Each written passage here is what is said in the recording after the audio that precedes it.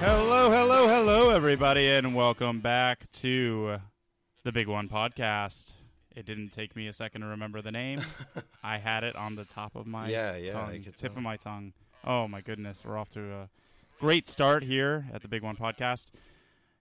If you like to listen to us before, we are the same people. It's Bboy and New Guy. Hey, what's up? Yeah, we just haven't done this in a little while, but we wanted to get back into it because, well, we just like talking NASCAR. Well, we like talking racing, I guess, in general. Yeah. And are we going to talk?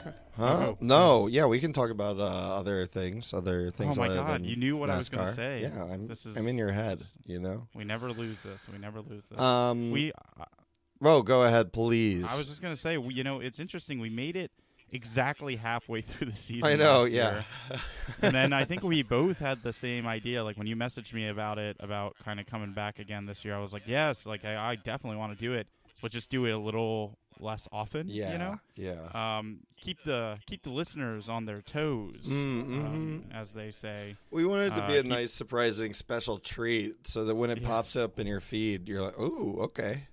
Oh, those nerds again. Hello. Don't mind if I do. Yeah.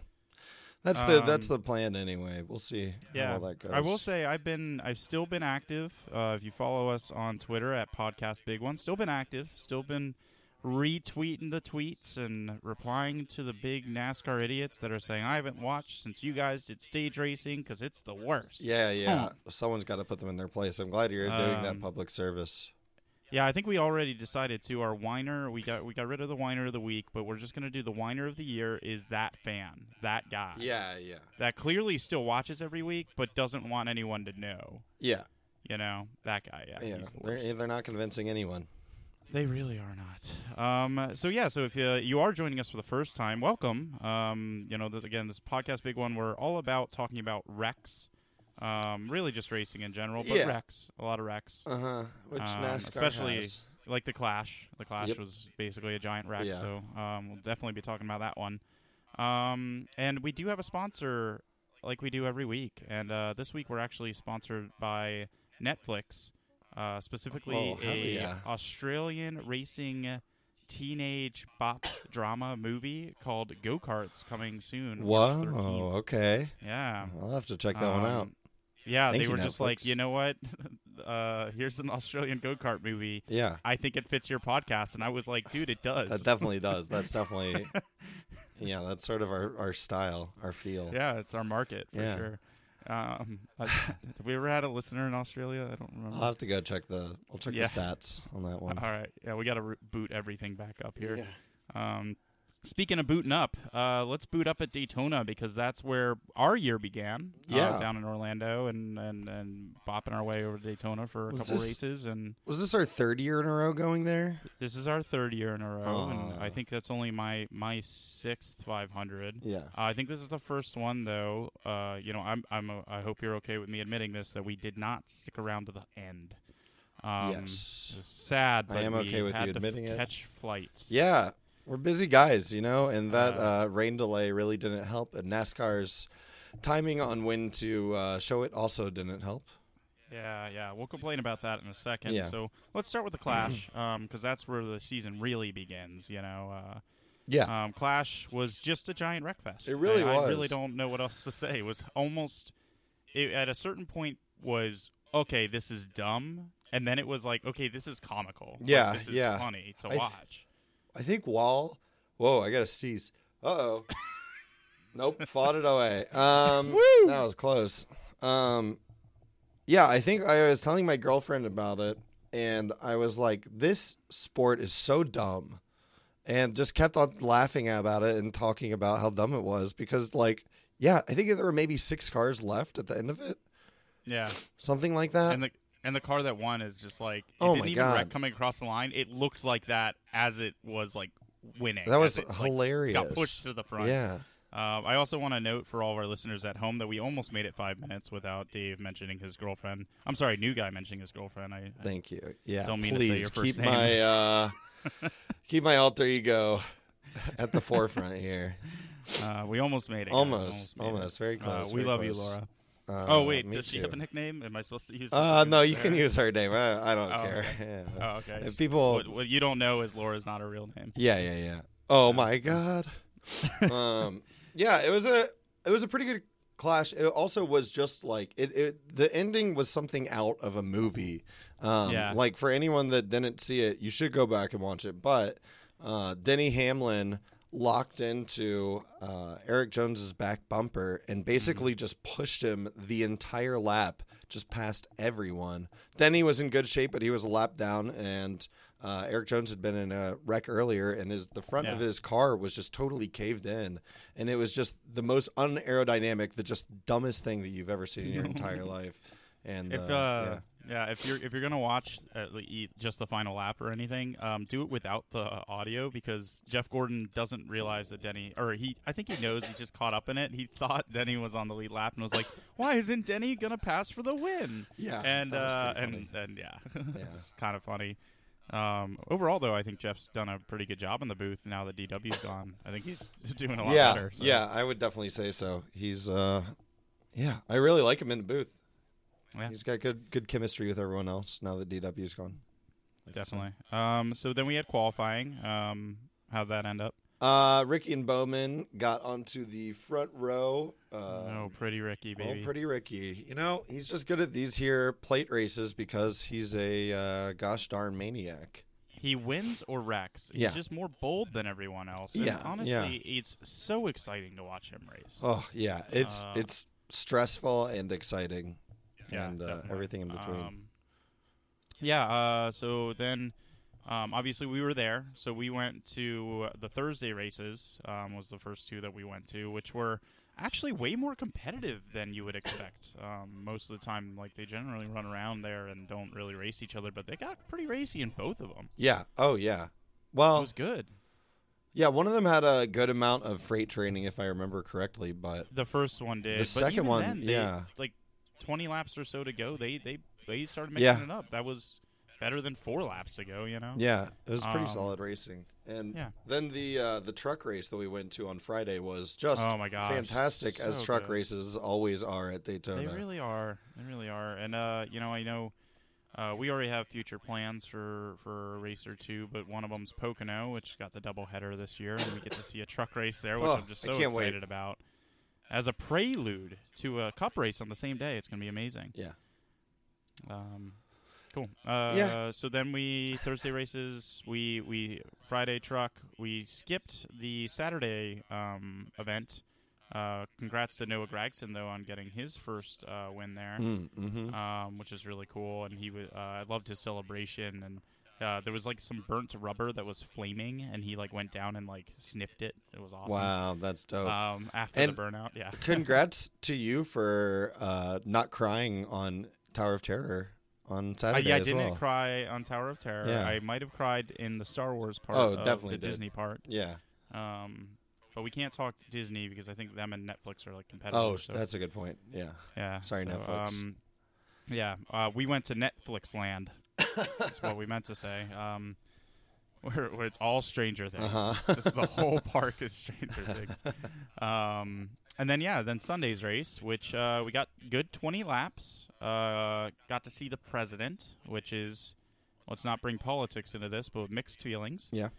I will say, and I said this there, he didn't butcher the command. He actually did pretty well. Yeah. I know. I was pretty impressed. It makes sense. He's got a commanding personality and knows how to speak in front of large crowds. He does. So stands to reason that he'd be good at it. Was sad to see that the motorcade never made its way onto the banking. I know. That's so disappointing. I'm guessing because he would have like rolled over in the limousine and definitely. crushed Ivanka or what's her name? Melania. I get them mixed up. Yeah, I mean, he probably does gets too. them mixed up. Roasted. And that's not bringing politics into it. That's just bringing celebrity relationships. So back off, everyone. Oh my goodness. Okay. But it was really cool seeing Air Force One. It's the second time I've seen it. Yeah. I saw Obama come to Asheville before and saw it there. And but it's just always cool to see. Dope flyovers as well. Yeah. Also, our tickets were the best we've had ever. Oh, so good. At Daytona yeah, nuts, crazy good. Or all 3 races. So yeah. Yeah, and then so Sunday, 20 laps, good 20 laps because Ricky led the whole time. Ricky, driving like a maniac. He's Maniac. insane. He's insane. It's amazing that he doesn't crash like within the first, 30 laps every single race. It's just unbelievable. I agree. Yeah. And then obviously we were sitting underneath in some fake grass at a Toyota little display, waiting out the rain and watching all the people leave. And then we left. And while we were sitting there, we booked a car. So the next day we went and actually saw a SpaceX launch in the morning. Yeah, pretty cool. Drove all the way back to Orlando, did some hot laps at a go-kart track. I will say New Guy won 2 of the events, or had the faster lap in 2 of the events. But the 2 of us were 1 and 2 on fastest times. Was it that day or that week? For that day, yeah. For that day. You had the fastest lap overall. Mm-hmm. But, 2 of 3 over here. Yep. Good job. And we'll be battling it out. We've got at the end of March. We've got a Vegas trip, and we'll be battling it out there too. So we'll be let you sure guys know what to happens. provide info to everyone on how that turns out. Yeah, for sure. And then we came back. I don't know how we did this, but it was such a tight timeline between everything. Then we drove to Daytona. We made it right before they kind of really got started, and we got to see most of the 500, which was great. Yeah, we left at lap 170, I believe. Yeah, it sounds about right. Yeah. It was right before the first big one. Yeah. Because we were waiting for it, and I expected it to happen. We were walking. Were we still in the track when it happened, or were we just outside? We had just crossed the street. Yeah, that's right. Yeah. But yeah, we had to catch flights. To New Guy's point earlier, really dumb, and I think everyone, except for maybe if you were watching at home, maybe you didn't think this was dumb because you got to watch at home at 4 o'clock, which is great. But we book our flights on Monday nights after races because we know the chance of raining out, and then we can see it on Monday at noon. Well, not if they put it at 4 p.m. Yep. Like how are we going to make a race and then get to our flights? It's so hard, and I will say about 75% of people were still there on Monday. Yeah, maybe some people sold their tickets, but it was pretty good turnout for a Monday. Yeah, all things considered. So, and it was a great 500, really good 500. Yeah, it was just solid racing all over the place. There really wasn't that much freight training. All things considered, really. it was just good racing through and through. I think people were just so amped up coming back on Sunday, and also, I think the NASCAR guys do at heart know they're entertainers, and if it's a Monday of the biggest race of the year, like it's no time to sit back and do nothing. You got to be up there racing. Yeah, absolutely. Appreciate it. Yeah. So do you want to give a race grade to Daytona?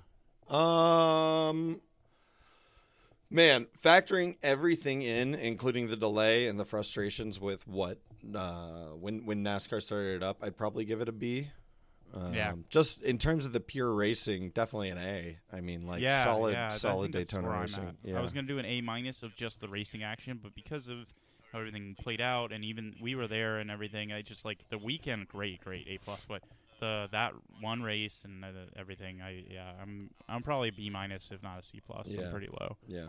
It sucks when that stuff happens, but it happens very infrequently, and if we keep going every year, it's going to happen again. Yeah, so. Definitely.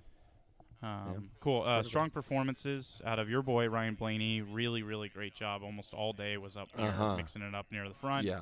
Was the last of the Penske cars kind of around. I know the 22 was still around there towards the end, but really, really great performance out of him. We were on the road and screaming for him in the car, hoping he was going to be able to get it done. And so close. Obviously, Hamlin got it done again, and he's just so good at these fucking, not just plate tracks, but specifically that 500. Yeah, the ability to win it 2 years in a row is just ridiculous. It's ridiculous, but I pulled something up because I just have noticed over time that he always seems to be there at the end, right? Yeah. So I brought up basically his results for his career since 2006, and I just want to read off since 2012. These are his finishes at the Daytona 500 specifically. 4th in 2012, 14th in 2013, 2nd in 2014, 4th in 2015, wins it in 2016, 17th in 2017, 3rd in 2018, and then wins the last 2. Wow. That's insane. Insane, man. That's like what I read off like 5 or 6 of the like 8 are top 5s. That's crazy. That's ridiculous. He's just with that really level good. of consistency, like in the same way that if we keep going back, it's going to rain again. If he keeps staying up at the front always, he's going to find those opportunities to win, and he just understands how to, when he's in that position, how to force the win. Yeah, and in his career, so obviously, like I said, since 2006 he's been running, so 29 different starts at Daytona. Yeah. He's actually only crashed out of 3. Wow. That's nuts. He's really good. Yeah. He's basically if Stenhouse knew to not wreck. Yeah. If Stenhouse cared about having friends at all. Yes, exactly. I wonder if Stenhouse is doing that to make other people like afraid of him. Like since he doesn't have any teammates. Oh, he does. Oh, he does? He does. Oh, I'm 47 and the 37 are teammates. Well, yeah. I mean, that theory out the window. Yeah. Well, man, just destroying it right away. He tried. That's okay. Yeah, but I wonder if he is just trying to like scare people, or if he is just a maniac. If he wants people to be concerned about driving around him, so that like they're focusing on his driving a little bit more and less on their own. Yeah. Or like they're just considering that he might do something maniac style, or if he just truly is a maniac. I think it's maybe a bit of both. Yeah. Yeah, definitely. Cool. You want to start talking about Vegas? Sure. Yeah. Okay. So Kyle Busch and Martin Truex were on the front row. Yes, they were. Man, it was a pretty good Vegas overall. Not to give away what my race grade might be, but what would you say for your race grade? For the race grade, yeah. I can do my race grade right now. I'm gonna go. I would think I was conservative to start the year last year. I'm gonna do the same thing. I'm gonna go with a B+. Yeah. I thought it was very solid, very very solid. Yeah, I'd say B+ as well. Yeah, just man, they've figured out something with this package, and the racing is solid. I'm concerned about like their ability to preserve this quality through next year with the introduction of the new spec. Yeah, and we'll definitely talk a lot more about that new spec in a little bit. But what else stuck out to you about Vegas? Oh no, our race notes are the same for Vegas and Auto Club. Uh-oh. I think you messed that up. Yeah, classic. Man, specifics. I don't know. You take this one, man. You take this one. I'm thrown off by this now. What's going on? Where am I? I just deleted everything. No notes for you. You have to get it off the top of your head. God, this is my nightmare. It was good. There was really good racing action. Obviously, there were only a couple incidents, and they really weren't big deals. Yeah. And so each time they happened, it was like, cool. A guy didn't crash out of the race, and we get to have another restart, which the restarts are great. So, obviously, Chase was kind of dominating the whole thing, and then he had incidents later on in the event, and then a tire went down, right? Mm-hmm. Ended up taking him out, and then of course Joey just shows up out of nowhere and wins that race. Well, I guess not out of nowhere. He was there the whole day, but Blaney right before the end, there was a yellow flag with like 6 to go, and Blaney was leading by a pretty good margin, and it was looking like he was going to win. Bowman was trying to catch up with him, but was a little. I was off. waiting. That battle would have been. It would have been amazing. So good. But yeah, so yellow flag comes out. Blaney has to choose whether he pits or stays out, and everyone else is going to do the opposite. He pits, gets fresh tires, comes out way behind, and finishes 11th. And Bowman, who was second place, finished huge push off the restart. And that's why he won. So.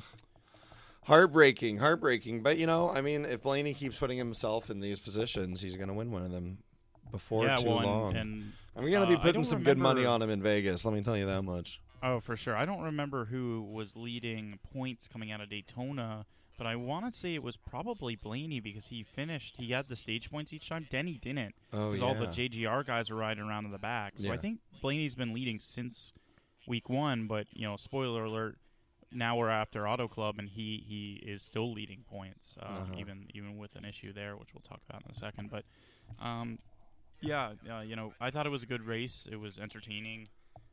It was a good cool down, I guess, after Daytona, and it was good to actually get a race in. They almost had some rain issues themselves, so man, that would have been rough. Yeah, 2 races around, but so. Yeah. Cool. So then we move on to Auto Club Speedway. Who were the qualifiers? Let's see. Qualifying ended up with Bowyer in pole position, that's right. and then Jimmy Johnson in second place. Then Bowman, Kurt Busch, Kevin Harvick going down to fifth. Man, I was so impressed with Jimmy Johnson at this race. He really pulled it out to put in some really strong work. Yeah, and we're going to get to a who's hot, who's not segment here in a bit, but Jimmy is, spoiler alert, hot. Doing really, really well. Really great start to his final season, which, nobody wants to see him go, but obviously it's good to see him go out competitive. So far, so absolutely. Good. Bowyer, the interesting thing about his pole position was this was his first in, I'd have to look it up again, but it was his first in 7 or 8 years, a long period. His first pole position in that long. Wow. It had been a long time, and he really hasn't actually won that many poles in his career. Yeah. Surprisingly few. I guess just a guy that shows up on Sunday and not on Friday or Thursday or whenever they're going to qualify. So yeah. But yeah, it was pretty good. Obviously the 5-wide salute with Jimmy up front, and then his daughters waving the green flag was really damn cool. Wasn't there that little girl singing the anthem who frigging milked it crazy? You told me about that. Oh my god, that was so funny. So I had to watch this on a plane back from England, so I was conserving my plane data. Mm-hmm. So I didn't watch the national anthem, but as soon as you told me about it, I had to look it up. And yeah, she was flamboyant, I think is a good word for it. And it's so funny because looking up the reactions to that national anthem, because NASCAR was oh, what a great national anthem, and people half the people were what were you watching, and the other people were oh my god, it was so patriotic. And I'm yeah, you ask me one day, I'd probably be on one side, and you ask me another day, I'd probably be on the other side. Yeah, so I get it. I'll take answer D, which is it was hilarious and way over the top. It's just funny watching a kid showing off on national television, Yeah. Oh my god. Definitely. It was so dumb.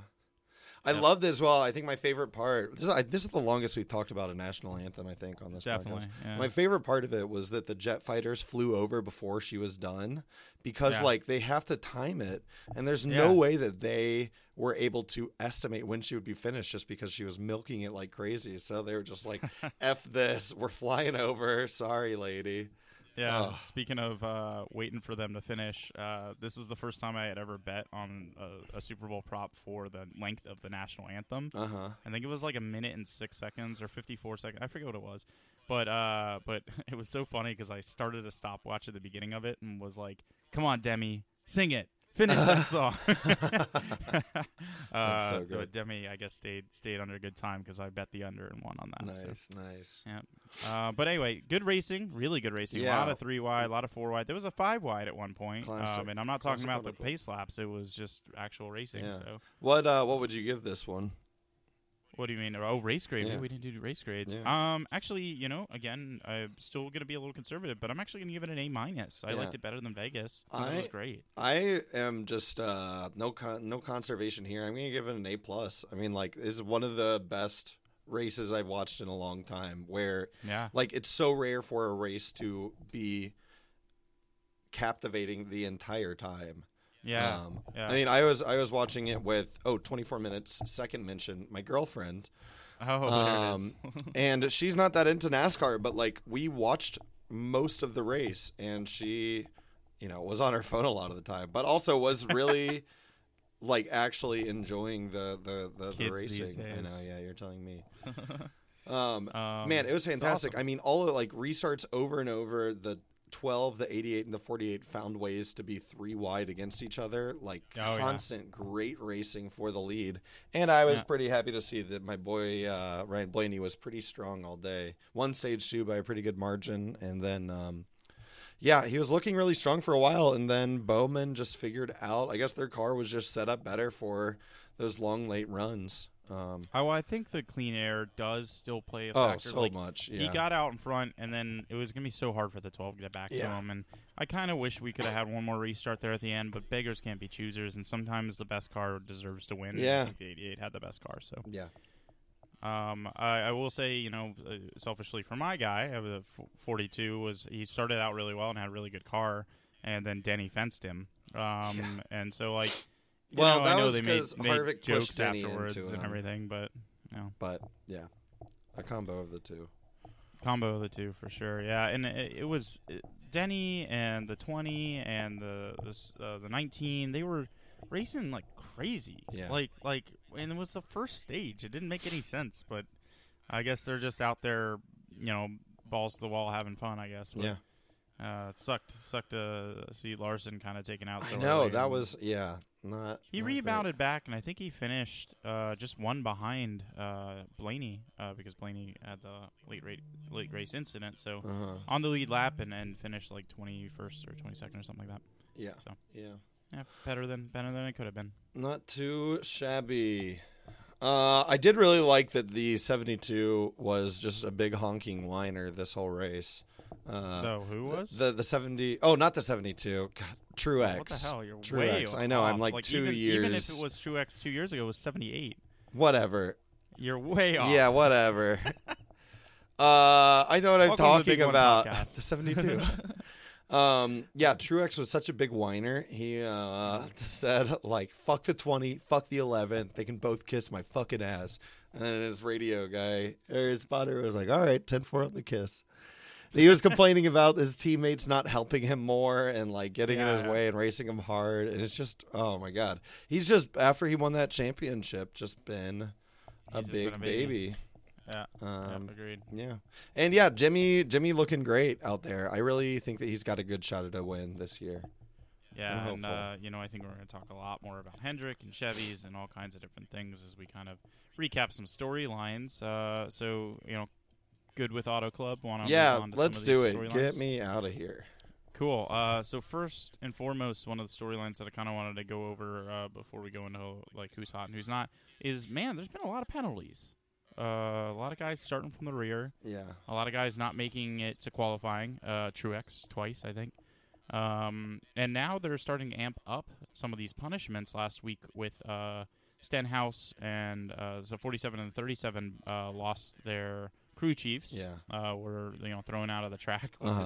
I always think of it like when I used to referee and you like throw a coach out and you have to wait till he goes to the parking lot and then he's just sitting there with his arms folded. So like those crew chiefs are like sitting just outside the track. Yeah, like, they should bring cameras to film them being all pouty. I love that. For sure. But yeah, so like lots of penalties. Guys just pushing the envelope and maybe. I wonder if it has something to do with last year with this car, or if it's just they've been with this car for a little while now, and they're finding ways that they can kind of maybe try and bend the rules, and they're just not quite making it work. Yeah. I'm always glad to see good enforcement of penalties.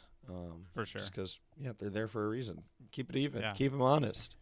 I still don't know that I understand how a guy can not pass any of the pre-qualifying checks and then be okay during the race. Like if it's an impound event, like when do you? I don't get it. Yeah, that is. Yeah, I mean, I guess in the end, like you said earlier, they're entertainers, so they got to send them out on the track, and if they win, scan them again. But yeah. All right, cool. So rookie, I want to give a rookie recap of something we didn't really do at all last year, but this year's a little bit more special. We've got the big three. All in their rookie seasons, the big three from the Xfinity Series last year, all up in the big leagues. And then we also have John Hunter Nemechek and Brendan Poole, also racing full time, and Quinn Huff, which to be honest, I think I saw his name on the scroller, in the other races, but I did not pay attention. But yeah, he's a rookie and he's run all three races, so good for him. But yeah, so I want to give a quick rundown first of where these guys are racing, or at least where the big three are racing is what I'm going to really do. Tyler Reddick taking over for last year's Rookie of the Year and then subsequently losing his ride. Daniel Hemrick, so he's driving as Austin Dillon's teammate in the 8. And then you've got Cole Custer, who moved up and knocked Suarez into a bottom-tier Cup ride, and he's in the 41. And then we've got Christopher Bell, who moved up and took the seat of Matt DiBenedetto, who moved over to, obviously, the Wood brothers in the 21 car. So Christopher Bell in that 95 that Matt DiBenedetto did pretty well with last year, or, better than most people expected. So all three pretty good rides. As well, I forgot to mention this earlier. In the Vegas race, DiBenedetto finished second. Yeah, he did. He's looking yes, so strong in that 21. Yeah, he looked really, really good. In fact, if you look down the top 10 of that Vegas race, it's surprising. You look, I think Bubba was top 5, or maybe he was like 6th or something. Really good finishes by a lot of the Chevrolet guys, but just a lot of guys that you don't normally see in the top 10. Yeah. The late race caution helped mix that up, though, too. So. Yeah, definitely. But yeah, so to go run down the points for the rookies, we've got Tyler Reddick with 55. John Hunter Nemechek is in second with 51. Cole Custer's got 44, so he's 11 behind. Brennan Poole is fourth with 34 points, so he's 21 behind. And then you have Christopher Bell, who, is my favorite of these young guys, but probably the least seasoned of the three, with only 13 points through 3 races. So he's 42 behind, but he has just had some bad luck. So. Yeah. We'll see how that shapes out and keep tabs on it for the rest of the year. So let's talk about who's hot and who's not. Who's hot, new guy? Oh, man. I'm excited to say it. My boy Ryan Blaney is hot. Red He's hot. looking so good, man. That crew chief switch is really working in his favor. Yeah. And, I mean, he's just building on what he had last year, which was pretty good performance. When we go to Vegas, I'm going to put money on him winning the championship. I like that. You heard it here first. Solid. He was also looking gorgeous in that Kobe Bryant paint scheme this weekend. Oh, my God. He was I wanted him to win in it so badly. I need to get that. I'm going to have to get the die-cast, yeah. Yeah, I'm going to get the small one. I would have gotten the big one if he had won in it. Oh, me too. I got the small one. But, yeah. Beautiful car. Jim Jam also looking pretty good. I think. Absolutely. I really think he's going to win a race this year. I think so too. Year. They've got to do it. We're 3 races in, so obviously a lot can happen or a lot can change. But 3 races in, looking very, very hot. And then my last call out here is Chevrolet as an entire organization. They said it at the beginning of the year, like when the media days were happening. They were like, "Look, we took the Chevrolets from last year and we got rid of the boxiness of them. We got them so that we can actually trim them. We can actually make them better. We can actually adjust them and make them better." And I was like, oh, sure. Like everyone says that kind of thing. But it is their only second year in this car. And so far, so fucking good, dude. Really good at the Chevys. So. Yeah. They're looking great. Yeah. Considering last year, it just seemed like the whole Chevy camp could not get it together. Chase and Larson, were they the only 2 that won in Chevys last year? I feel like someone else might have, but yeah. Oh, Bowman won too. Oh, that's right. So, yep. Cool. And then who is not hot? Suarez for sure. It's really disappointing to see. He's really not showing up at all and is just making mistakes left and right. I remember Thursday race. He had to race his way in, and the dude gets caught up with Ryan Blaney and tears up Ryan Blaney's car and ruins his chances of getting into the event himself. I mean, just such Suarez, a dumb wreck. And then in Vegas, the car didn't even make it to the green flag. Yeah. They get to the final pace lap. It only made it 3 pace laps. Yeah. And it dies. So, Suarez, whoa, buddy. Yeah. Should have dropped to the Trucks or Xfinity or something instead of being a low-tier team in Cup, but whatever. And then Christopher Bell, like we said before, 13 points in 3 races is not a great start. No, indeed. Especially in that 95, who, when it had Casey Kane behind the wheel, didn't do much. DiBenedetto did a lot with it last year. Clearly, the team with the Joe Gibbs alliance is capable, but Christopher Bell working out some kinks early on. Yeah. Chase Elliott, to me, is very between the hot and not. He looks hot, and then he messes up, and he's not. So that's kind of just been the tale of his year so far. Definitely honestly, will be mixing it up for wins at some point. Yeah, his career in general, he just isn't like super duper consistent, I mean, he can place well, but he's not necessarily consistent about it. Yeah, can obviously win races too, and Obviously we are a little biased. We like Elliott, we like Larson, we like Blaney. We like those three young guys, and Elliott seems so far like the most promising of the three. But then again, he hasn't. He to your point, he's very inconsistent. He might win 4 races, but he'll also in points be somewhere around Larson and Blaney at some, where they haven't been winning the races. They're not in as good of equipment sometimes.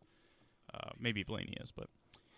And then you mentioned or you put down here the JGR cars not getting along. Yeah, there seem to be a lot of complaints on the radios about each other, and they're just not really seeming to cooperate too much with one another. So it's going to be interesting to see if that keeps up or if the leadership there will beat them into shape. Well, you look at one of the most successful years for a single team in NASCAR history at 19 wins of the 36 events last year. They clearly knew what was up last year, and I think this year, what happens after a successful year like that is everyone starts hiding their notes a little bit more. Mm-hmm. You're also taking away one of the best crew chiefs in the garage of Cole Pern off the 19 car, which is kind of tells me the story of why I would expect him to have frustrations basically all year. I don't expect him to necessarily have as good of a year. 18, though, he's there. He's going to be good. Hamlin, I thought it was interesting because, during the California race or Auto Club race, it was pissing me off how much they were talking about, man, the JGR guys don't seem to have it together. Dude, right? In that event, they had won 50% of the races. Yeah. Right? Hamlin won one, all right? And they were running up front there at the end, or the Daytona, so, I don't know. Don't bash the JGR guys yet. It's not, it's early. Yeah. They are there. Yeah. They are competitive. They're not going to fade away. I don't know that they're going to win 19, but I would not be surprised if they win 12 plus. So, yeah, I think that makes sense. They're definitely going to keep on performing well for sure. They've just got too much infrastructure and too much success backing them up to not. Yeah, for sure. Yeah. So some more storylines you want to cover? You got one?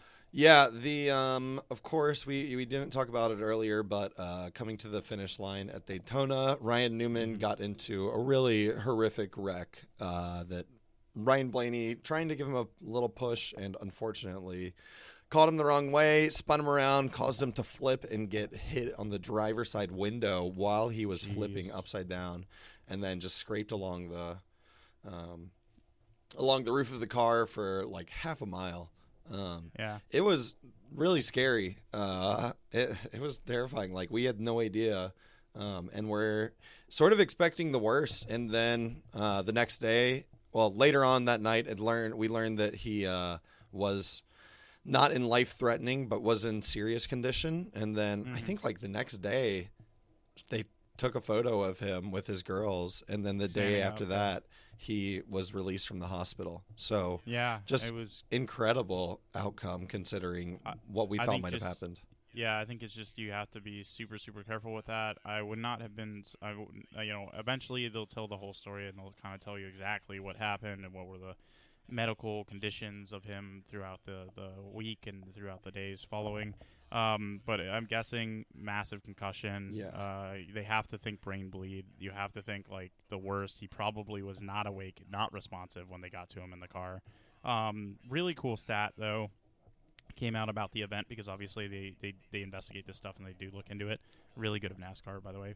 But 33 seconds was how long it took for them to be in the car, basically underneath it. And this is after the wreck, so it skidded for a while. Yeah. So it was 33. Oh, after man, it came to arrest, it was only 11 seconds before someone was there at the car. The response team, unbelievable. Yeah. Incredible. So cool. Incredible stuff. Yeah. They released a full timeline of all of the different events. First fire team getting there, first medical team getting there, flipping the car over, cutting him out of there, getting him in the ambulance, all of that stuff. So and I know a lot of. Oh, sorry, guys. No, their crash response across so many different motorsports. It's very cool to see how they learn from each other and develop these really good crash response teams. Absolutely, yeah, and I think a lot of us kind of feared the worst. For me, I was driving and trying to watch, so I didn't really saw he wrecked, but I didn't think it was that bad. Didn't see that he had gotten hit driver's side until we were at the airport. I think at that point, that I kind of saw it and really thought, man, that is really bad.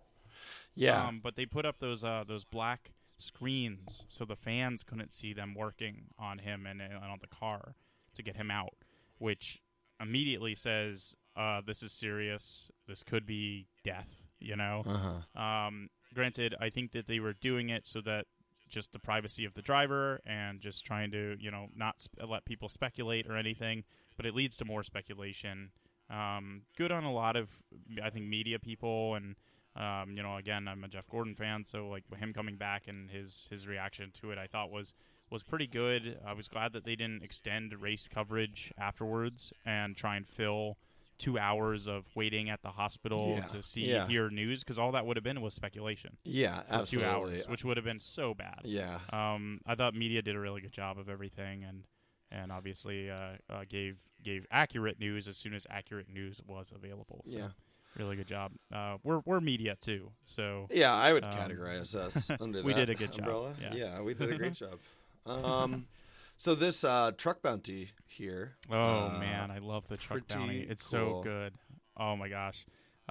So for those that don't know, basically, I think it started with Kevin Harvick. Yeah. And I actually don't know who the other person was, but Kevin Harvick basically, after Kyle Busch won another truck race, and he's won like 6 straight that he's been in or something, on Twitter was just like $50,000 to the first Cup Series regular that goes down into a truck and beats Kyle Busch.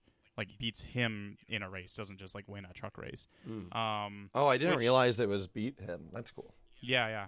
It's and it's interesting because Kyle released his schedule on like which races he was going to go to and everything, and so it's interesting because it's met with like a half and half kind of response. Obviously there's some of those NASCAR fans we complain about that are our whiner of the year, that are like, oh, don't take rides away from truck guys, but dude.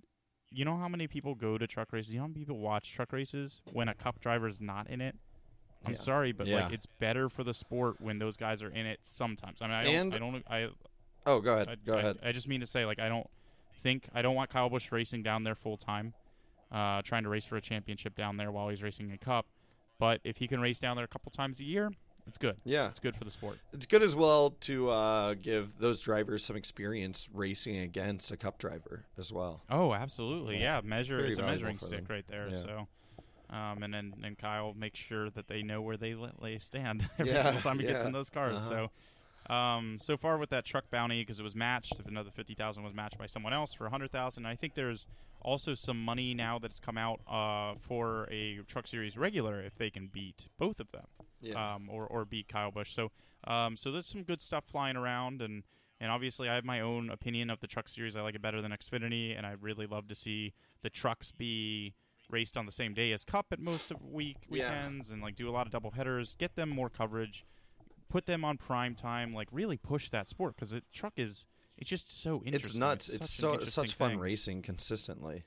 And I you know what, if not that I don't think NASCAR is going down. In fact, ratings are up this year, which is great. A highest, I think, since a number of years for some of the events so far. But anyway, Truck Series, like if NASCAR were to continue to die or continue to lose fans or continue to lose money, Truck's the first to go. And I don't want to see that happen. It'd be such a shame. Man, I do not want to see that happen. So often I tell people who don't watch NASCAR about trucks, and they're just like bewildered and amazed by it. And I think that's something that they need to, like seize upon, is just how cool and dumb it is. And as people talk more and more about, some of the things that are happening with the 2021 car for Cup, and maybe getting further and further away from an actual stock car, but kind of still a stock car. The trucks are fucking trucks, dude. They're pickup trucks. Yeah. It's awesome. Yeah. It's so cool. Yeah. But anyway, so far, Chase Elliott and Kyle Larson, I should probably say that in the opposite order, have entered in for the bounty, essentially. Both driving for the same team. They'll take their turns. Larson at Homestead, which is only in a couple weeks, and Chase at Atlanta. Oh, actually, I do have that in the right order, because I think we go Phoenix, Atlanta, Homestead. So basically next week and the week after, we will see Elliott and Larson in those cars. Oh, nice. So, very cool. Elliott's got the Hooters 24 car. Classic. Black. It's that black and orange one, too. Oh, my God. It's so sick. I kind of want to buy that truck, especially if he wins in it. Very cool. You won't. But yeah, so it's just interesting, and I think it does shine a really good light on truck, more so than it would otherwise. Yeah, so. definitely. I know at Atlanta, my dad, my mom are going. That the truck race is happening the same day as Xfinity, so you get a doubleheader, and the tickets are cheap. They're like $25. So I don't know if anyone's listening from the Atlanta area, but even if you're a young guy in your 20s and you've never been to a race before, dude, just go. Go see 2 races. Bring your own beer. Bring tons of beer. Just go. Bring a bucket of chicken like we do. Have a good ass time. Stop at dude. Publix. Get a sandwich. Hell yeah, the Publix. It's a good time. Yep. Okay, and so moving on to the 2021, some of the designs for the new car have been kind of not leaking out, but they're starting to commit to certain things. Trickling out. Trickling out. Dick trickling out. Yep. Very good. Coal very trickling. good. Yep. So what's been out so far? Big one is switching over to single lug nut from 5 separate nuts to one center lug nut like they have in Formula One. I've got one center lug nut too. Yes, you do. I'm not like thrilled about this, but I don't think it's like that big of a deal. But also, man, it's just so cool having to do all 5. I mean, it's not going to have like a crazy big difference. Pit stops will speed up a bit, but it's just disappointing. Like the best argument that I've seen, because I'm very indifferent. I'm not sure how I feel about it. I'll know how I feel next year, I think, when I've seen it for a while. Yeah. But I think the thing that is going to happen is less mistakes. Yeah. Which, again, I've seen that argument, and I can see it from both sides. Because do I want a guy's race to be ruined on pit lane? No. But do I like the idea of someone that led all race and it's a team sport and your team, one person lets you down? That's sort of interesting. Yeah, so absolutely. It's a half and half. It sucks when a lug nut comes down and hits the tire stem and the inner liner goes down or something dumb like that. Less likely to happen with one lug nut. But also I think it actually is a lot safer. It is a lot safer in terms of loose tires. Not that we've had too many loose tires recently, but it is a lot safer. So yeah. The other one that has kind of not so much come out. This one actually did trickle out. There was a fan survey about where should the number be placed. Oh, interesting. Which the different positions, so all the way back on the back quarter panel, all the way like underneath where the gas thing is, all the way towards the back, like above the wheel, kind of towards the front a little bit, smaller positions on the side of the car, or obviously the normal position. This one I feel strongly about. I want it on the door exactly where it is right now. I don't want that to change. Yeah, they've cracked the code. Why change? I think like the idea is, you could have a giant logo where the number is and move the number to the back. Yeah. And I get that, but NASCARs always look this way, and I just don't want to change them. I like where the number is. Yeah, I don't want there's already also so many logos on there already. I mean, yeah. I mean, are the sponsors really going to pay extra for the larger, slightly larger font? Uh-huh. Who knows? Who knows? We'll see. I think a lot of people are a bit more fired up about that one than they are about the lug nuts. So. Yeah. It's going to be interesting to see people's reaction to these lug nuts, especially people that don't know about it and then show up to a race and are like, what the hell? Yeah. The tires look a lot better, though. Yeah, I mean, the wheels themselves look a lot better. Those 18-inch wheels look great. Ooh, la, la. Cool. So, Busch Clash under the lights at Daytona Road Course. I'm so excited about this. I wanted to announce that one. I'm so excited about this, too, man. Yeah. It's so cool. But it's not only that, to spoil some of your thunder here. It is that they went from speed weeks to a speed week. So what I mean by that is the Busch Clash is no longer on Saturday. Oh. Or actually, was it Saturday or Sunday? No one knows. It was Sunday. Okay. It was Sunday. I believe you. But anyway, now it's Tuesday night. Ooh, interesting. Maybe I'll go this year. What's on Wednesday? Yeah. Wednesday's qualifying. Interesting. Okay. Thursday's the 250-mile races. Friday's the truck. Saturday's ARCA and Xfinity, so they moved ARCA up to Saturday so that people will be there for it, which is great. And then Sunday, we've got the Daytona 500. So, Tuesday through Sunday, man, what a week for racing. Holy shit. Yeah, ding dang, awesome. dude. That's going to be great. Yep. Yeah, might have to be down there the whole week next year. Yeah. I'm on board with but it. the interesting thing about this whole thing is Busch Clash Tuesday night. Daytona 500 pole qualifying Wednesday.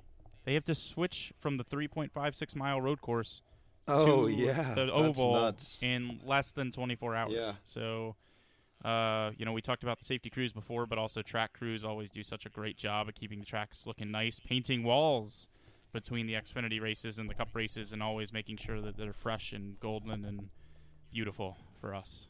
Really good job, track crews. Yeah. Thank you, track crews. If you're listening, thank you. They are. They're always listening. So. Yeah. They're like NSA at the track and everything. All right, so now I kind of want to just talk about the biggest storyline that'll kind of be things will come out all year about this one is the biggest silly season I can remember in my lifetime, and I've been following NASCAR for forever, over 20 years now, and this is by far the most crazy silly season I've ever heard of, and I want to just start by running down the names, and then you can say some good news about one of your favorite drivers. But here's the names of people that technically are contract up at the end of the year. Starting with Brad Keselowski in the 2. Obviously, former champion. Used to race for Hendrick. And then was going to go to Hendrick. And then didn't. He used to race for Junior Motorsports technically. But didn't go to Hendrick because Mark Martin did well. And they didn't end up moving anyone out. And so he didn't have a ride. And then there's Eric Almirola in the 10, who used to drive for the 43. Obviously, he's won a race in that 10 car and has been competitive and made the chase and everything, so he's a really good driver. Clint Bowyer in the 14. Let's see what happens there. We've got Chase Briscoe in Xfinity this year if he does really well and he needs to move up. Clint Boyer's 40 years old. We'll see what happens. Eric Jones, who we talked all year about last year with Christopher Bell coming up behind him. What happens if Christopher Bell does turn this 95 season around and ends up making the chase in that? What if Eric Jones doesn't win anything but the shootout or the clash this year? Yeah. Who knows? Corey LaJoie, Mr. Super Shoe. Let's see what he can do. I know he really wants to race in the 48, but he's actually done pretty well in the 32. Maybe just goes to a mid-tier ride after that. Obviously, my favorite, Kyle Larson. My hopes that he joins Hendrick are beyond measure. But, I think he's a very loyal guy, and if he can't race the sprint cars with Hendrick and Chip Ganassi will still let him do it, there's a good chance he stays. Or maybe he goes to Tony Stewart Haas Racing because Tony Stewart loves dirt racing. So Jimmy Johnson, obviously, he's out. So that's part of the silly season is who's going to be in the 48. That's the number one ride I'd say available. And where will he go? Because I think he's done with NASCAR, but he wants to race a lot of other things, and so I'm excited to see what he does after he's hanging it up here. Alex Bowman, he'll be up on a contract year in the 88, but obviously a win last week makes him look very good. Yeah. Christopher Bell, one year contract with that 95. Man, who knows if they keep him on? Who knows? So. Dang, dude. And then Ryan Blaney. Yeah, well, Ryan Blaney, thankfully, be still my beating heart. He is off the market. He is. Penske locked him up for how many years is his new contract? I think it was 3 or 4 Hell years. Yeah. I could look this up. Nice. But really. I mean, good for him. Obviously, I told you about a dream that I had recently where I was hoping that old 26-year-old Ryan Blaney would end up at Hendrick and the 5 car, and Larson would go over and take over the 24. Yeah. So that was Jeff Gordon's old ride. Dream. Because fuck Byron, dude. Yeah. And then see Bowman, Elliott, Larson, and Blaney all at Hendrick would have been a dream, but obviously Blaney, Penske's such a good team. He just got lined up with the best crew chief in the stable, as I put it before, and he's leading the championship right now. So really good for Penske it's pretty cool. I'm on board with it all day, all night. Good stuff. Yeah. So next race coming up is Phoenix. Do you have any predictions about this? Any thoughts about this? So obviously we really like Phoenix. Last year, if you tuned into some of those episodes, we talked a lot about how excited we were about Phoenix last year. And it's just cool, the dog leg, people shortcutting it. Granted, the corners are so flat, it is really, really hard to pass here. It's just a cool track. The racing itself so-so. In fact, I think at the end of the year when it was the second to last race, we were like, damn, they better fix that before the championship next year. Well, you know what? NASCAR made changes. Short tracks now have the short spoiler. So back to that old little nub of a spoiler on the back. So we'll see what that does. Maybe makes it more competitive. But yeah, what's you got some track facts I think you want to hit me with? Yeah, it's first off a dope friggin' track. We're big fans of it, like you just said. Stages are going to be 75 for the first stage, 75 for the second stage, and then 162 laps for the third and final stage. Previous winners, last three were Hamlin, and Busch has won twice. The 4 car has won 6 times overall. The 48 has won 4 times. 19 and 18 have won 2 times. And the 22 has won once. Last year, my boy Ryan Blaney started on the pole, which is always great to see. Looked pretty good overall. And then Kyle Busch, that ding-dang son of a gun, ended up taking the race. And the most important fact about this past race is that a little kid gave the driver "Start your engines" command. That's cool. Yeah. So I did. So these numbers were sort of right. Oh. I realized I was on the wrong page. No, it was basically right. A little couple corrections, and again, this is completely on me, not on him. He just read my notes. Oh, thanks. For taking the bullet. Kyle Busch has actually won way back in 2005 as well. In fact, I think that was one of his first wins back when he raced for Hendrick. So he's actually won 3 times. Denny Hamlin has won here once. And although he won't be racing this week, and I did leave him off intentionally because he's not going to be racing this week, but Ryan Newman has won here twice, including most recently in 2017, which was, I think, his last win. Nice. So it's sad not to have him be here at the track to race. So, but anyway, yeah. So, like you said, good story, good recap of last year's race. Stuff to watch for. It's long green flag runs. Not too many incidents here generally. Yeah, I'm excited for it because I'm led into it by 3 really good events. I'm a little scared because of what we saw last year, but totally new package. Who knows? Yeah, I'm really excited about this package. There's also changes to the front end to significantly reduce the downforce, so it's just going to be it'll be interesting to see. I feel like at these past 3 races, been really good racing overall, and it'll be interesting to see if NASCAR has figured out packages for short tracks as well. If they can get packages for all the tracks, man, it'll be a good year. Yeah. I mean, they're just trying to dial it in now. And the only people that are disappointed are those guys that we talked about before, those terrible fans. I was air quoting the fans if you didn't see it, but thank you. So that brings us to our Smart and Hard picks. If you followed us last year, what we do is we were doing weekly, so we were able to do a Smart and Hard pick for whatever the next event was. So the way we're going to do it this year is a little bit different. And then we were taking average finishes with what we were doing before. This time we're going to be doing it a little bit different because, well, we can't tell you when we're going to be back on the air. It'll maybe be 2 weeks, maybe next week. Who knows? But we've got the upcoming races of Phoenix, Atlanta, Homestead, and Texas. And so whatever we lock in as our picks here will be the picks that you have until we're back on the air. And then we'll take a total combined points scored in each of those events by our Smart and Hard picks. A Smart pick is defined as anyone that's within the top 10 in points. So fire up your standings in case you don't already have them open, new guy. Okay. And then if you've got those fired up, you can start. Or actually, do you want me to start? You want to start? I'll start. Thank you. You'll start. Okay. You start with your Smart and Hard pick. So my Smart pick is my boy Ryan Blaney, currently top of the leaderboard. I think it's a safe pick, and I'm always glad when my boy is a safe pick. He is definitely a very, very safe pick.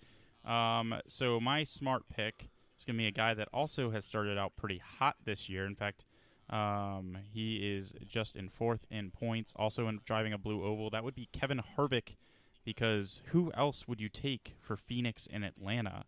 Yeah, that's a good point. Really good about that. That's a good point. All right, who's your heart pick? My heart pick. My brain tells me to pick Kyle Busch, but my heart tells me to pick Kurt Busch, and so I'm going to go with Kurt Busch. Kurt Busch. Yeah. Oh, okay. Yeah. I like that. Yeah. All right. You know what? I thought about going Kurt Busch myself. Well, get God, ding dong. I think I'm gonna go with the old brother because I gotta make you feel bad for not getting that one right because the correct pick for your heart is Kyle Busch. Wow. The guy we saw win at Homestead. People don't know that, but we went to Homestead. I feel like you might be betraying a past version of yourself with this. I probably am, but also I think if you remember last year in the Smart and Heart picks, every single time I picked Kyle Busch, he won the race. All right, well, that's a good reason to continue that tradition. And then we went to Homestead, and he won the championship. Yeah, so. yeah. I saw your dad almost cry. It was great. Oh, yes, it was great. Shout out to Mikey if you're out there listening. Hey, Mikey. An hour in, took an hour to talk about my dad. All right, cool. I like those. I gotta lock them in. So done. All right, I didn't actually do anything. I was like, you know what? I can do it later. It'll be all right. Okay. So that brings us to a rapid fire section, which again is your first time joining us, or you just forgot because we haven't been on the air in a while. What we do here is we've got 3 questions for each other and for you. Please tweet us your answers to these rapid-fire questions at Podcast Big One on Twitter. But you want to lead us off on this one? Sure. Since I let us off on Smart and Heart Picks, I'll lead us off on this one, too. Question number 1. If the fans complain and make a big uproar, do you think NASCAR would be willing to switch back to multiple lug nuts? Yes. Yeah, I don't think they're sold on that. I don't think it matters. Like, to them... the axle's cheaper, like they can do certain things in terms of it's cheaper, but like it's not gonna save a lot, you know. Yeah. And in terms of crews, it doesn't really save on the crews either. So like, yeah, I think that's an indifferent thing. Yeah. I don't think anyone's causing enough of an uproar for them to do that, but if something like people were to catch wind of it that haven't already caught wind of it and are going to cause a big uproar, then maybe. Yeah. One interesting thing about single lug nut that I just thought about is it's going to bring pit stop times down a bit, probably about 2 seconds, I would imagine. They did there's a video you can watch of them doing a pit stop with the single lug nut, and it doesn't actually bring it down that much. Yeah. It's about the same. Okay. They hit those 5 lug nuts so quick. Yeah, dude. that's fair. It's not that much faster actually. Interesting. So, yep. Cool. All right, well, toss me your first question. Yeah, I want you, this is a question we asked early on last year, but I want you to rank the Hendrick group. Ooh, okay. I would give number 1 to Bowman, I think. And then number 2 to Chase, number 3 to Jim Jam, and probably Byron, number 4. Yeah, I'm close to that. I think so far this year, I'm going Bowman 1, Jimmy 2nd, Chase 3rd, and Byron 4th. And remember what the standard rule is for Hendrick cars is 1 man out. So that means one guy will not make the chase, just what happens every year. So that means we are both in agreement that Byron will not make it. I think Chad Knaus has his work cut out for him. I don't think Byron is panning out so far. So. Yeah, that's going to be a very interesting thing to watch this year, whether or not he's actually able to start pulling things together. And I wonder if they would move Chad Knaus over to another driver, or if since the other guys are working out pretty fine right now, if they're just going to leave things as is and just swap out Byron. Yeah, well, remember they swapped. Obviously, when Chad Knaus came over, Johnson got a new crew chief, so this is the second year with that crew chief. And I think if Chad Knaus, if they sign a new guy for the 48, and it is someone maybe like Larson or Brad Keselowski or something. And Chad goes, that's where I want to be. That's where he'll go. Yeah. They'll give him whatever he wants. Yeah. So, or maybe he retires or something. Who knows?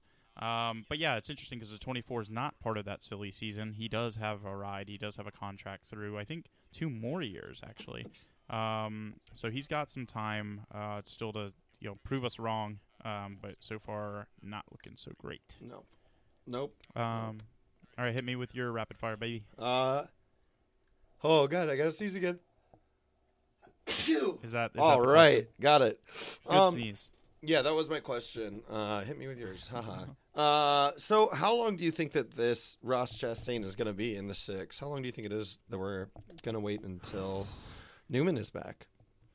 Well, it was great. I will say, we talked about Newman a little bit earlier about the severity of the crash and everything. It's great to see him back at the racetrack this weekend. Yeah. And that picture with him and Corey LaJoie and Blaney popping his head in the frame just a little bit.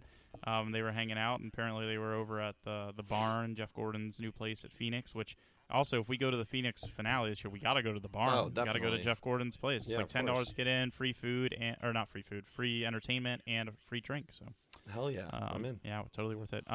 But yeah, it's great to see him walking around the track. Saw a couple interviews with him. He seems fine. He seems totally fine. He maybe has some internal injuries, maybe broken ribs or something crazy like that.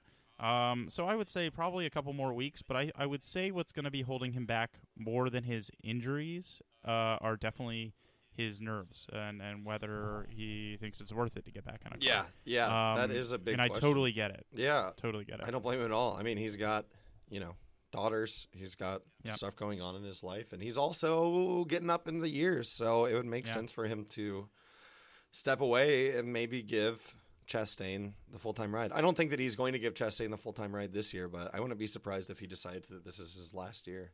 Well, I will say, I would not be surprised either. But I will say, we've seen a number of different drivers be in this position, be in an incident. Tony Stewart comes to mind. Jimmy was never really in an incident, but he's had a couple of things that have, I think, he's lost his fearlessness, and I think part of it is being a father. And then, we've seen it with just a couple different guys that have just kind of like lost it and not been able to come back fully after big incidents. And if he does come back, what will he actually come back? Will it actually be the way that he was before? He's always been a pretty fearless, pretty tough competitor. Yeah. I wish him to come back. I wish him to finish out the year. If this does end up being his final year, definitely wish him to come back. But yeah, I will say with the Chastain rumor that you have now just created, the likelihood of him going to the 6 is very low because Chip Ganassi has him. And Ganassi basically gave him permission to go to the 6. So that's true. If he's going anywhere, he's going to take Larson or Kurt Busch's ride. So interesting. Yep. Huh. Cool. So my next question is, will this be the year people realize Austin Dillon isn't worth anything? No, because people are stupid, Brian. If he doesn't make the chase again, granted, he is 14th in points right now, so he's in the chase currently. So is Ricky Stenhouse. So Bubba's just outside. But he's currently in. And obviously Tyler Reddick is out. But if Tyler has what I think would be a normal year for him, and he's going to be pretty successful, I think, and he finishes ahead of Austin Dillon, what do you say to Dillon? Like, if all the Chevys end up competing really well too, and he's out, like, how many more chances do you give him? Yeah. I wonder if his just, like, fan base is big enough that they would keep him in there. It. Yeah. He's Danica-ing it. Yeah. Yeah. I don't know, man. That's a tough one. Yeah. I as much as I don't like to wish ill on someone, I would also love to see a better driver in that seat. Yeah. Agreed. Chastain to the 3. Chastain to the 3. You heard it here first. Yeah, man, you are a rumor machine. Yeah, dude, that's what I'm here for. What's your final rapid fire? Okay, final rapid fire. Which driver is actually a robot in real life? I'm going to scroll the list here real quick. For me, the answer is obvious. I'm curious if you will agree. Apparently it's not obvious for you, but... It's not super obvious. I think if I see a name, it might become obvious. Hold on.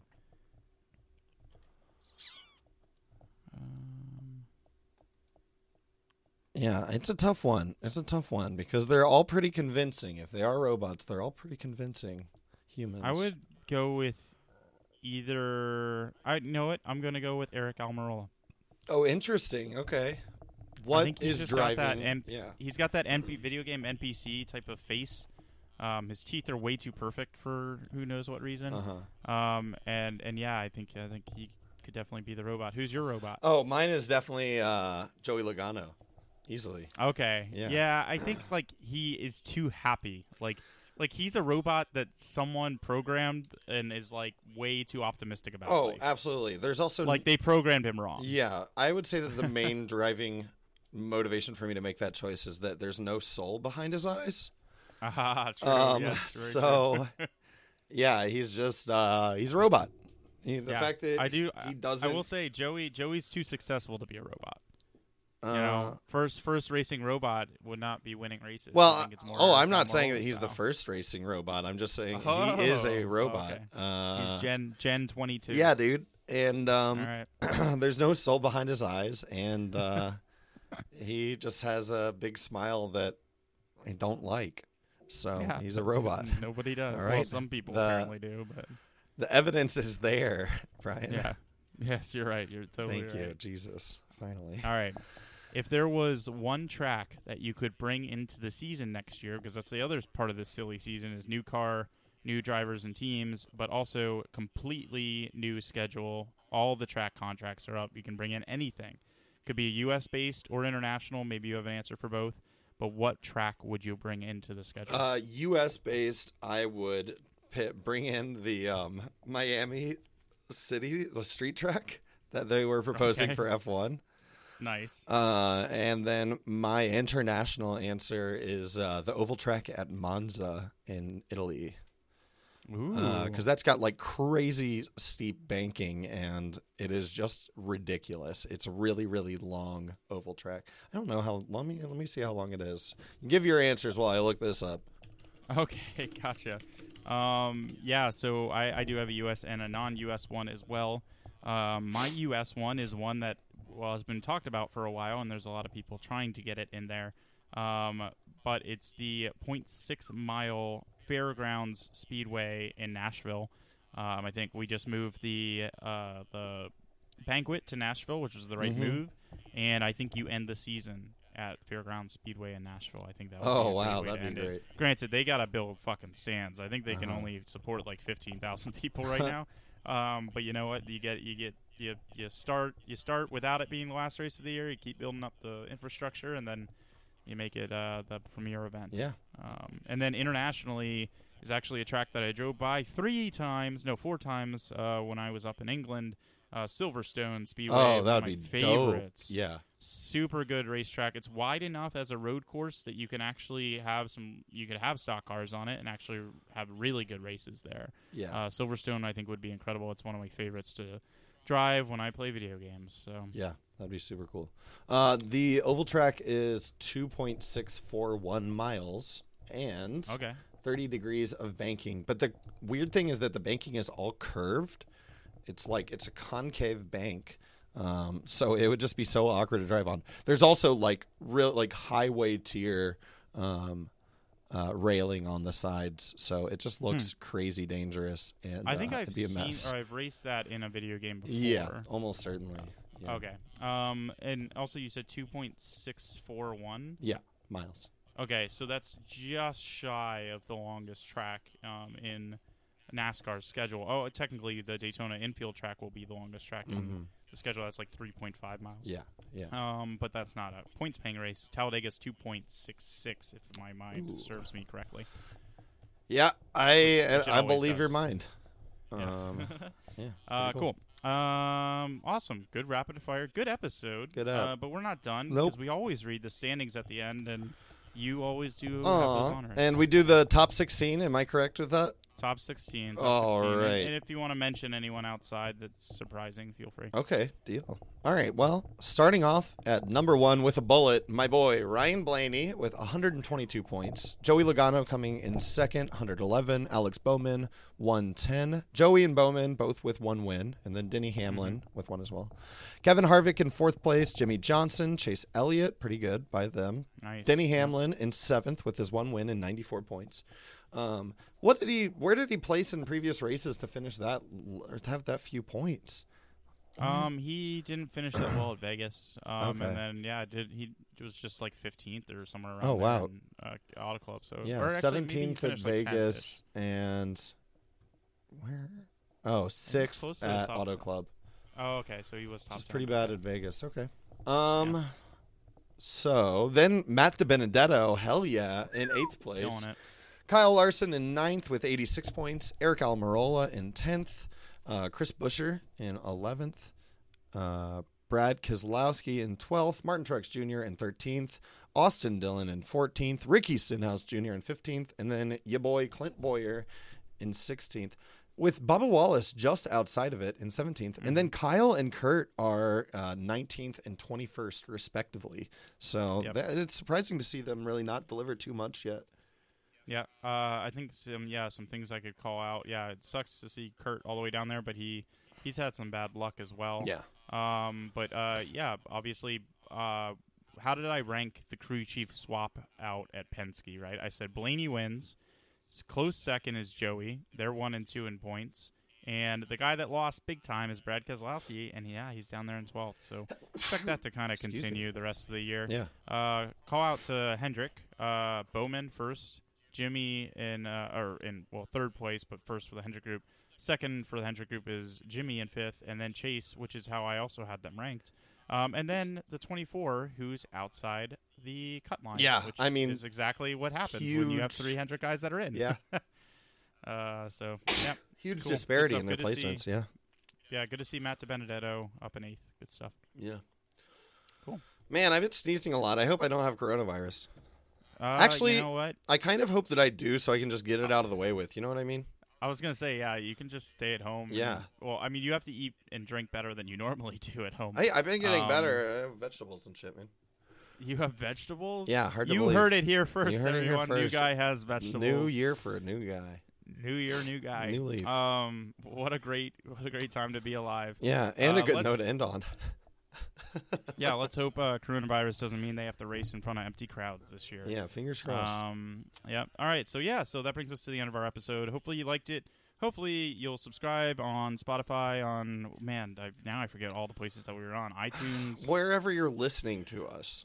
Yeah, that's true. Honestly. Wherever you already found us. Sign up. Hit that follow button. Why not? Yeah. Live a little. And then obviously follow us on Twitter if you would like to see us retweet cool things about the NASCAR weekend, or if you want to get into a debate about some of our Smart and Heart picks or rapid fire, or basically anything that we said here. Email us as well. Politics. Podcastbig1@gmail.com. Podcastbig1@gmail.com and at podcastbig1 on Twitter. Send us your hot takes. I've been Bboy. I've been New Guy. And this has been the Big One Podcast.